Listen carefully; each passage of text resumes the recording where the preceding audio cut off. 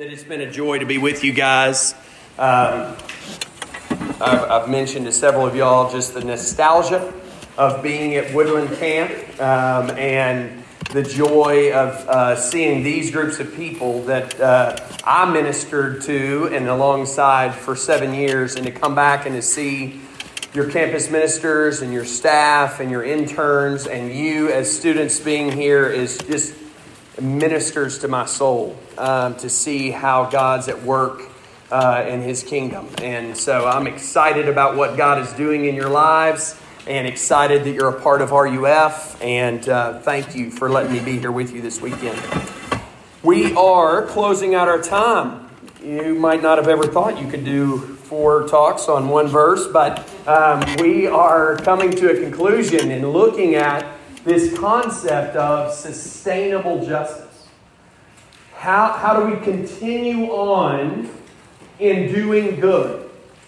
And we've mentioned that Micah, throughout this verse, has been building towards justice. That he tells us we must first be receivers, and that we allow God to speak, that we are dependent upon Him to shape what we understand about what is good in this world. And then secondly, that we are humble, that we understand that we can't be the center of our own story. If we are to bring freedom to the world, if we are to be liberators, then we have to take the posture not at the center of that story, but tangential to the work of what Jesus is doing. And then we also looked last night at the fact that we are simply to be, in light of the gospel, people who love to love. People who are full of kindness and mercy. That we never tire of loving our friends and our neighbors, our brothers and our sisters, those who are outside of the faith currently and those who are inside of the faith. We drink deeply from the wells of God's grace and His love for us in order to continue loving others. And then Micah leads us into the fruit of that fruit of that posture before God, and then our heart posture towards others, into the posture of actually beginning to serve. That we do justice. And we have to acknowledge on the front end, when you talk about justice, or you specifically attach the adjective social justice, and you start talking to Christians about that, you generally have one or two reactions. You have people who are like, yes, all in, ready, let's fight, let's go, let's get our hands dirty. And sometimes those people, those of us with that opinion, sometimes look scathingly at the church and go, you're not doing enough. And you assume that you need to step out of your faith in Jesus in order to pursue justice. That you're angry and you're frustrated with the slow-moving mechanism and kind of the insular nature of the church. And you go, no, we gotta move out of that faith in order to begin to see work happening. And Micah's going to call you back from the edge of that. But there's also those of us that we hear the concept of social justice and doing justice, and we immediately kind of swing the pendulum on the other side. We assume that social justice is a kind of liberal, progressive, worldly, political agenda. And it's something that happens in the world, and it is it's an aspect of worldliness, and we as Christians are part of the spiritual people, and so therefore we kind of exclude ourselves from the conversation altogether, and we look scathingly at those people if we have those opinions of like, oh yes, those people who are advocates and actively involved in the justice ministries of this world are a little bit worldly. They're not focused enough on Jesus. And Micah is going to call you, if that's you, to repentance also. Because what I hope you see from the entirety of our weekend together, but specifically from today, is that the call to do justice is the call of the gospel. that the gospel, the good news of Jesus, is not just for my private ramifications, my soul enterprise, but it is also for the social good. That as I am rooted in the justice of God, if you love theology and you love big words like justification, that's a beautiful Bible word. You should know it. You should love it. You should celebrate it. You should memorize verses on it. That God is just and justifier. And as a fruit of that good news, He calls us to be instruments of justice in the world. Micah is going to tie together the gospel. That we have been liberated from our sin in order to be liberators in the world. Let me read for you Micah 6, 1-8. And I want you to pick up on this.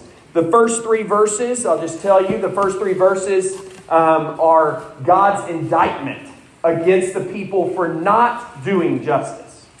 And then He reminds them of the gospel in verses 4 and 5.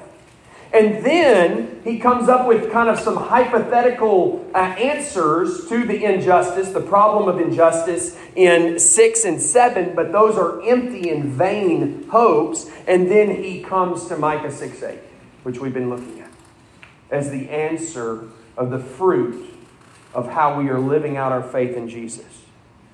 So listen here. Hear what the Lord says. Arise, plead your case before the mountains, and let the hills hear your voice. Hear, you mountains, the indictment of the Lord, and you enduring foundations of the earth. For the Lord has an indictment against His people, and He will contend with Israel. My people, what have I done to you? How have I wearied you? Answer me. For I brought you up out of the land of Egypt, and I redeemed you from the house of slavery. And I sent before you Moses and Aaron and Miriam. O my people, remember what Balak, king of Moab, devised, and Balaam, the son of Beor, answered him. And what happened in Shittim to Gilgal, that you may know the saving acts of the Lord. What shall I come to the Lord and bow myself before the God on high? Shall I come before Him with burnt offerings, with calves, a year old maybe? Will the Lord be pleased with the thousands of rams, with 10,000s of rivers of oil? Shall I give my firstborn for my transgression, the fruit of my body for the sin of my soul?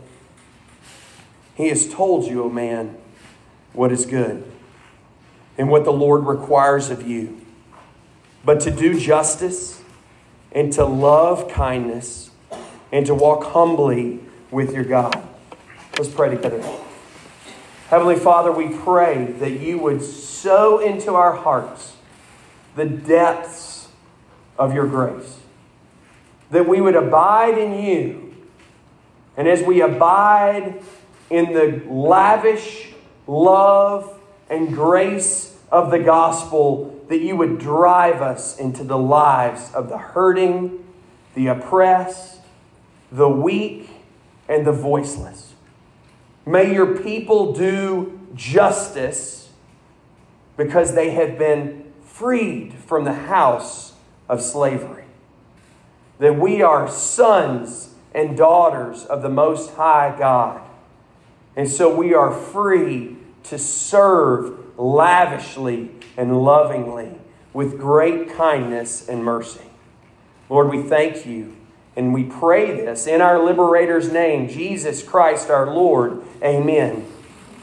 What I want you to see is that the call for justice, to do justice, is linked with the gospel. Look up there at verse 4 there, and even verse 5, although those are a little bit more obscure references to how God has liberated and provided for his people. But he reminds his people, he's got this indictment against them. They've been doing wrong. We'll look a little bit more at what they've been doing wrong in a moment. But he says, you shouldn't be acting like this. You shouldn't be greedy. You shouldn't be oppressors. Why? Because I have liberated you. I have brought you out of your bondage that you might freely serve others. He is tying the gospel on a personal level to the gospel implications on a corporate and social level. God never separates our individual spirituality from our social good. They go together in the economy of redemption. And so he's going to build his case here. But just so you understand, this is not just in Micah, right? This isn't just some obscure, okay, he's a minor prophet. I didn't even know where this book was before we started talking about this stuff all weekend. What in the world? Well, I want you to just listen for a second. I'm going to do that thing where I list off a few verses and read them to you. But I'm doing this so that intentionally kind of to bombard you to understand that this is an Old Testament and a New Testament concept, that God connects our purification, our liberation with our acts of justice. So listen here. In Isaiah 1, as God describes his people, he says this: wash yourselves, make yourselves clean. That's Isaiah 1, 16 and 17 for those of you who are taking notes. Wash yourselves, make yourselves clean. Remove the evil from your deeds from before my eyes. Cease to do evil, learn to do good. Seek justice, correct oppression, bring justice to the fatherless, plead the widow's cause. God links our purity with our pursuit of justice. Isaiah later in Isaiah 58, 6 and 7, as God describes what he delights in, he says, it is not this feast that I choose, their religious feast, to loose the bonds of the wicked. This is what I choose. To loose the bonds of the wickedness, to undo the straps of the yoke, to let the oppressed free, and to break every yoke. Is it not to share your bread with the hungry and bring the homeless poor into your house? When you see the naked, cover him, and not to hide yourself from your own flesh. The embodiment of grace is justice, he says. And Jesus does the same thing as he quotes from Isaiah in Luke 4, 17 and 18. Jesus says his mission of salvation is this: the Spirit of the Lord is upon me because he has anointed me to proclaim good news to the poor.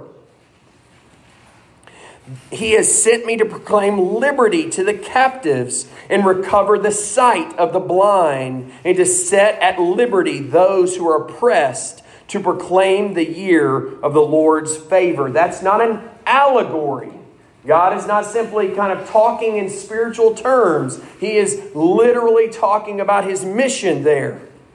And he says that much as he differentiates in Matthew 25, 35 to 36, the characteristics of his people versus the goats, the sheep who are following the shepherd, and the goats who are deceiving and just have woven themselves into the community of faith. And he says this: for I was hungry and you gave me food. I was thirsty, you gave me drink. I was a stranger and you welcomed me. I was naked and you clothed me. I was sick and you visited me. I was in prison and you came to me. James says in chapter 2, 14 and 17, this is the fruit of faith. What good is it, my brothers, if someone says he has faith but does not have works? Saving faith produces these works. Can that faith save him if it has no works? If a brother or a sister is poorly clothed and lacking in daily food, and one of you says to them, hey, go in peace, be warmed and be filled, without giving them things needed for the body, what good is that? So also faith by itself, if it does not have works, is dead. One last one in 1 John 3, 17 and 18, talking about how love liberates. John says this, but if anyone has the worldly goods and sees his brother in need, yet closes his heart against him, how does God's love abide in him? Little children, let us not love in word or talk, but in deed and in truth. God, throughout the entirety of the Bible, links the gospel to the grace of justice.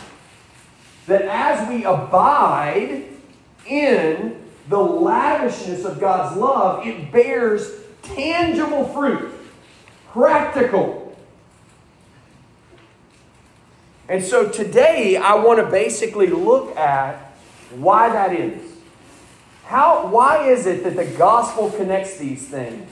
And I want to look at three things here. I want to look at, first, the fact that the gospel speaks to both body and soul. The second thing is that the gospel allows us to open our eyes to some ways in which we have been blinded towards injustice. And then ultimately the gospel announces that justice is coming. So the first thing is this, that the gospel is good news to body and to soul. Do you see what was happening here in Micah? If you go back up, God says, I have an indictment against my people. He's in court and he's accusing them of something. And the answer that the kind of the rhetorical answer that Micah puts forward in verses 6 and 7. Do you see what they do? He says, okay, I know God's angry. How do we satisfy him? How do we appease this God? And they run to their spiritual performance. They go, oh yes, okay, what should I do? Well, I can bow myself before God. Maybe I'll bring a burnt offering. A calf, a year old. Oh, he loves calves of years old. Right? You know what? What about 1,000 rams? We'll up our game here. Surely that will appease God. Oh, you know what? How about 10,000 rivers of oil? Surely God will be satisfied with our offering.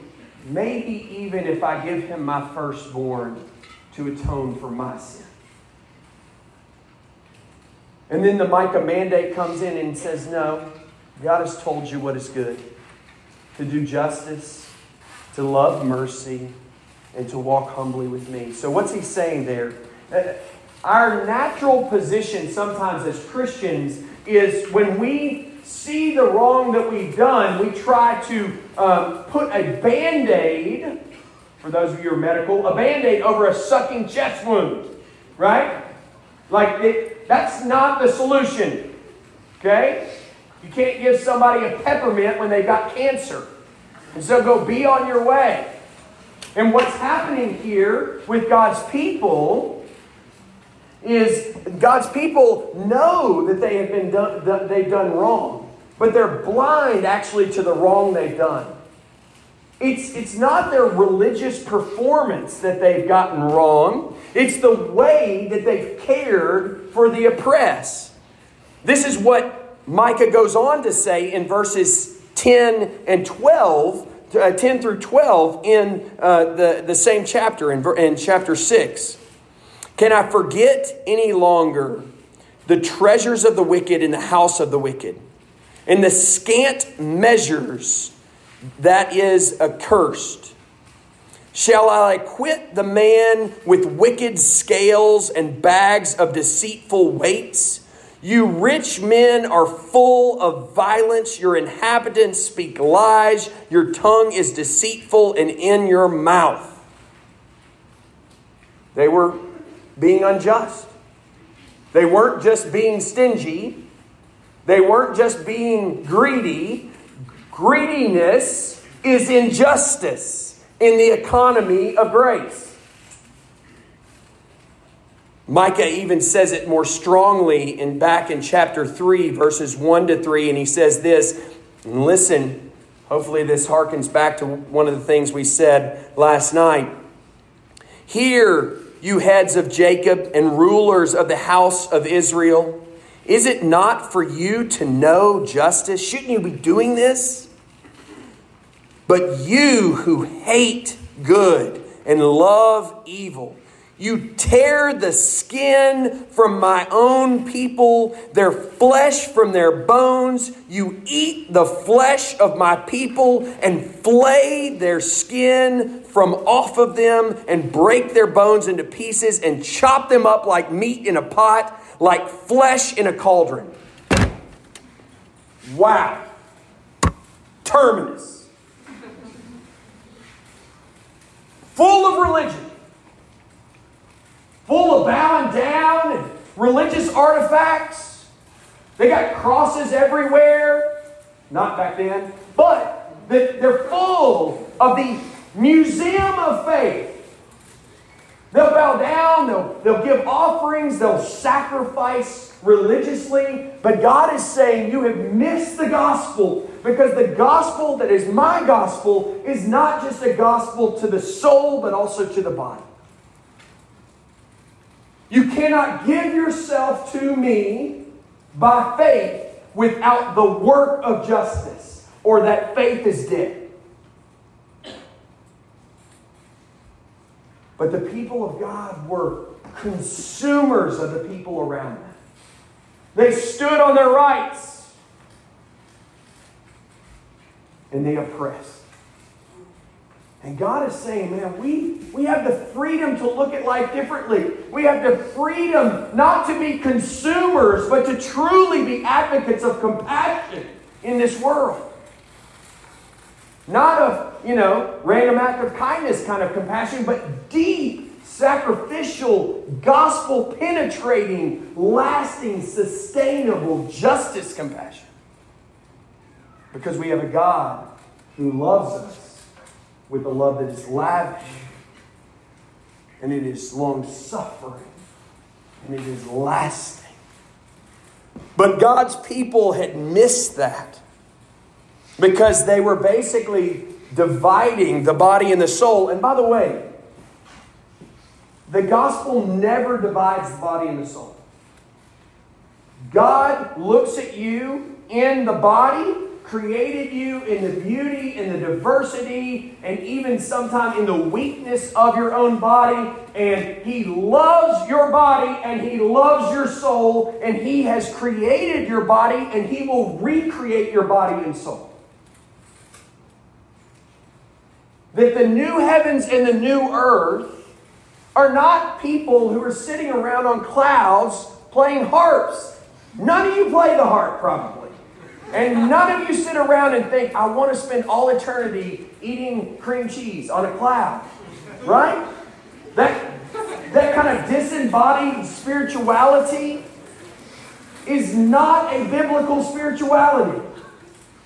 God's goal is a creation regained. Body and soul.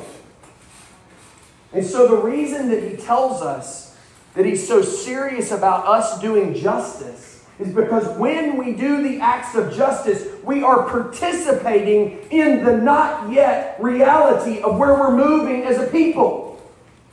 Your acts of kindness, we saw what Jesus said here, don't go unnoticed, and they actually are building blocks into eternity. God's people get to the new heavens and the new earth, and Jesus says, "Come, my good and faithful servant. You fed me when I was hungry. You clothed me when I was naked. You gave me drink when I was thirsty.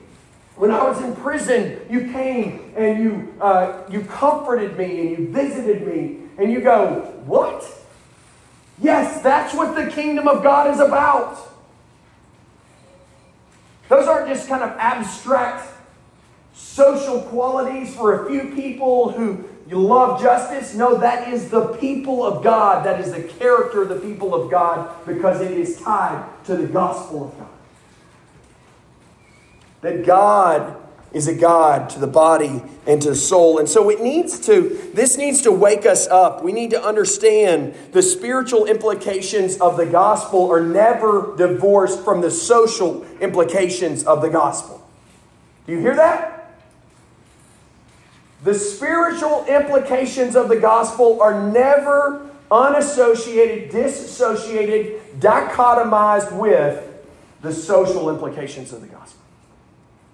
What God is doing with you and through you in your private prayer closet should bear fruit to the community and to the whole of creation. Because God's knit together those things. And so that should open us up to recognize some of our blindnesses. That I think sometimes, as a Christian church, are blind to the injustices. That we drink from a culture that blinds us, where it puts us at the center. But one of the things that I think that we struggle with as Christians oftentimes is a kind of a subtle form of Gnosticism. Gnosticism is an ancient kind of philosophy that values the mind and concepts over the body and the worldly things. And sometimes we import that kind of idea into our Christianity. And therefore we're willing to throw out 10,000 rams or 10,000 rivers of oil that we want to sacrifice on a spiritual level that we give to God. But we're so busy looking up to heaven, we never see the mission that God is sending us to earth. And God will not separate His care for the body and the soul. He will not separate His stewardship of the earth and His people. There's also a blindness, I think, that comes from our self-righteousness. That's what these people in Micah were. They thought God was happy with them. They thought, man, God is so proud of me because I'm sacrificing all of these things. I mean, I am going over and above. And so we pick and choose what our sacrifice is. I remember vividly having a conversation with a young lady at Emory, and we were talking about that she was hateful to her roommate and she was sleeping with her boyfriend. And we were having a one-on-one that was uncomfortable. And I remember talking to her about it, and she got so mad. She flipped me off. And she got so mad, and she was like, I knew we were going to come here and talk about this. I wanted to tell you about the fact that I'm going on a mission trip next summer, and I wanted to talk about that stuff. Excuse me? Did you just say that? Did you separate your discipleship in your dorm room from your mission in the world? No. Don't do that. Don't separate those two. Don't act like that you can privatize and then publicize. Those are connected in the economy of grace. And there's also a sense that some of the reasons that we're not active in justice in this world is that we're plain greedy. That we always have someone above us in this social ladder, in the economic ladder, and so we never assume greed is a problem. It's like a hypothetical sin. Anybody in here greedy? Yeah, I mean, you're like, oh no, I mean, that person's greedy. Right? It's like nobody is greedy because there's always somebody above us. And what God is saying is, hey, you need to slow down and you need to look out and see who I'm putting in your path to be generous to do justice to. And don't just be consumed with climbing the corporate ladder, or climbing into med school, or climbing into, the Peace Corps, or wherever God is taking you, and that you overlook the opportunities for justice right before you. That you consume. And I think also we struggle with standing on our rights. We are a culture that has so absolutized the concept of right and what I deserve. And the me generation, the concept of this is about me and I deserve the right to be able to do this and that and this and that. We will never, ever bear the fruit of gospel justice when we stand on our rights. Because Jesus didn't. Jesus was the Lord of glory. And we're told in Philippians 2 that he did not consider his glory something to be clung to. Because if Jesus had been holding on to his glory, he would have never outstretched his hands. And that is true of us as well. That if we're clinging to our rights, we will never be placed into a place of sacrifice and doing justice for others.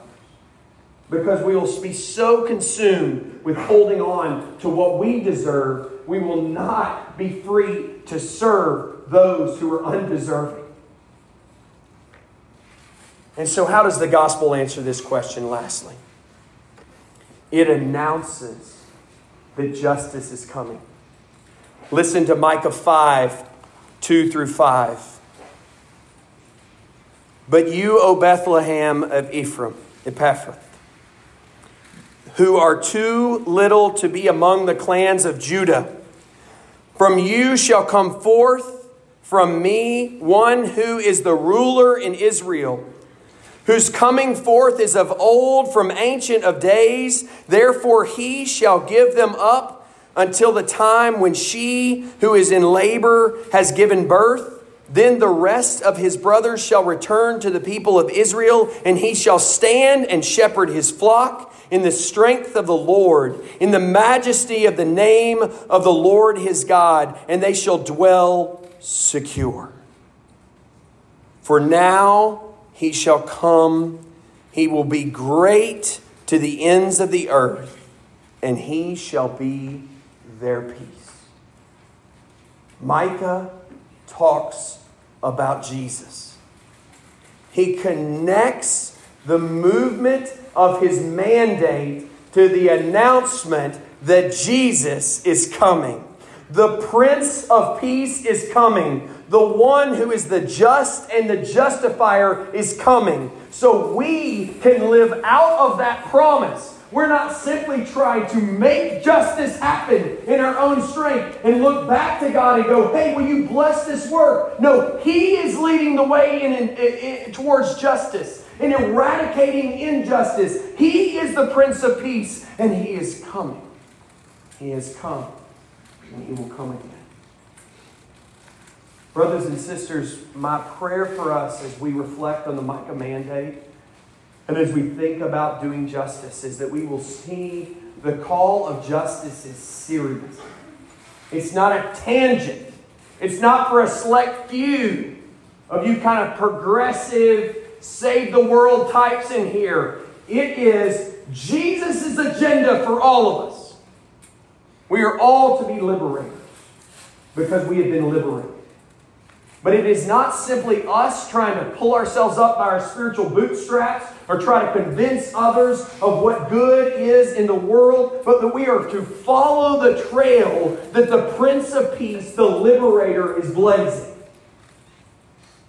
And that we live out of the strength of his grace and love. As we walk humbly, as we love kindness, and as we do justice. May we follow the Micah Mandate. Because Jesus is leading us down that path. God is doing great things. May we follow him in that. as we abide in the lavishness of His love. We receive from Him what is good. That we walk humbly, taking ourselves out of the center of the story. That we are people who truly become again people who love to love. That we might bear the fruit of justice, body and soul ministry that God is calling us into. That God Himself, Jesus Christ, the Prince of Peace, is laying the foundations for and leading us in. Let's pray together. Our Lord and our God, we thank You for the fact that You are just and justified. And Lord, we pray in humility that You would strengthen us for the work of justice that You are calling us to. Lord, may You give us strong hands and deep conviction and a willingness to sacrifice, not standing on our rights or clinging to what we deserve, but that we might serve those who deserve nothing, who are marginalized, who are oppressed, who are overlooked, who are poor, who are voiceless. Thank You, Jesus, that the gospel speaks and celebrates and values and dignifies the least of these. Lord, may we be advocates of the justice that You are bringing into this world as we benefit from the justice that we have received in the cross of Jesus Christ. Bless us, we pray, as we live out of the bounty of Your grace. In Jesus' name, amen.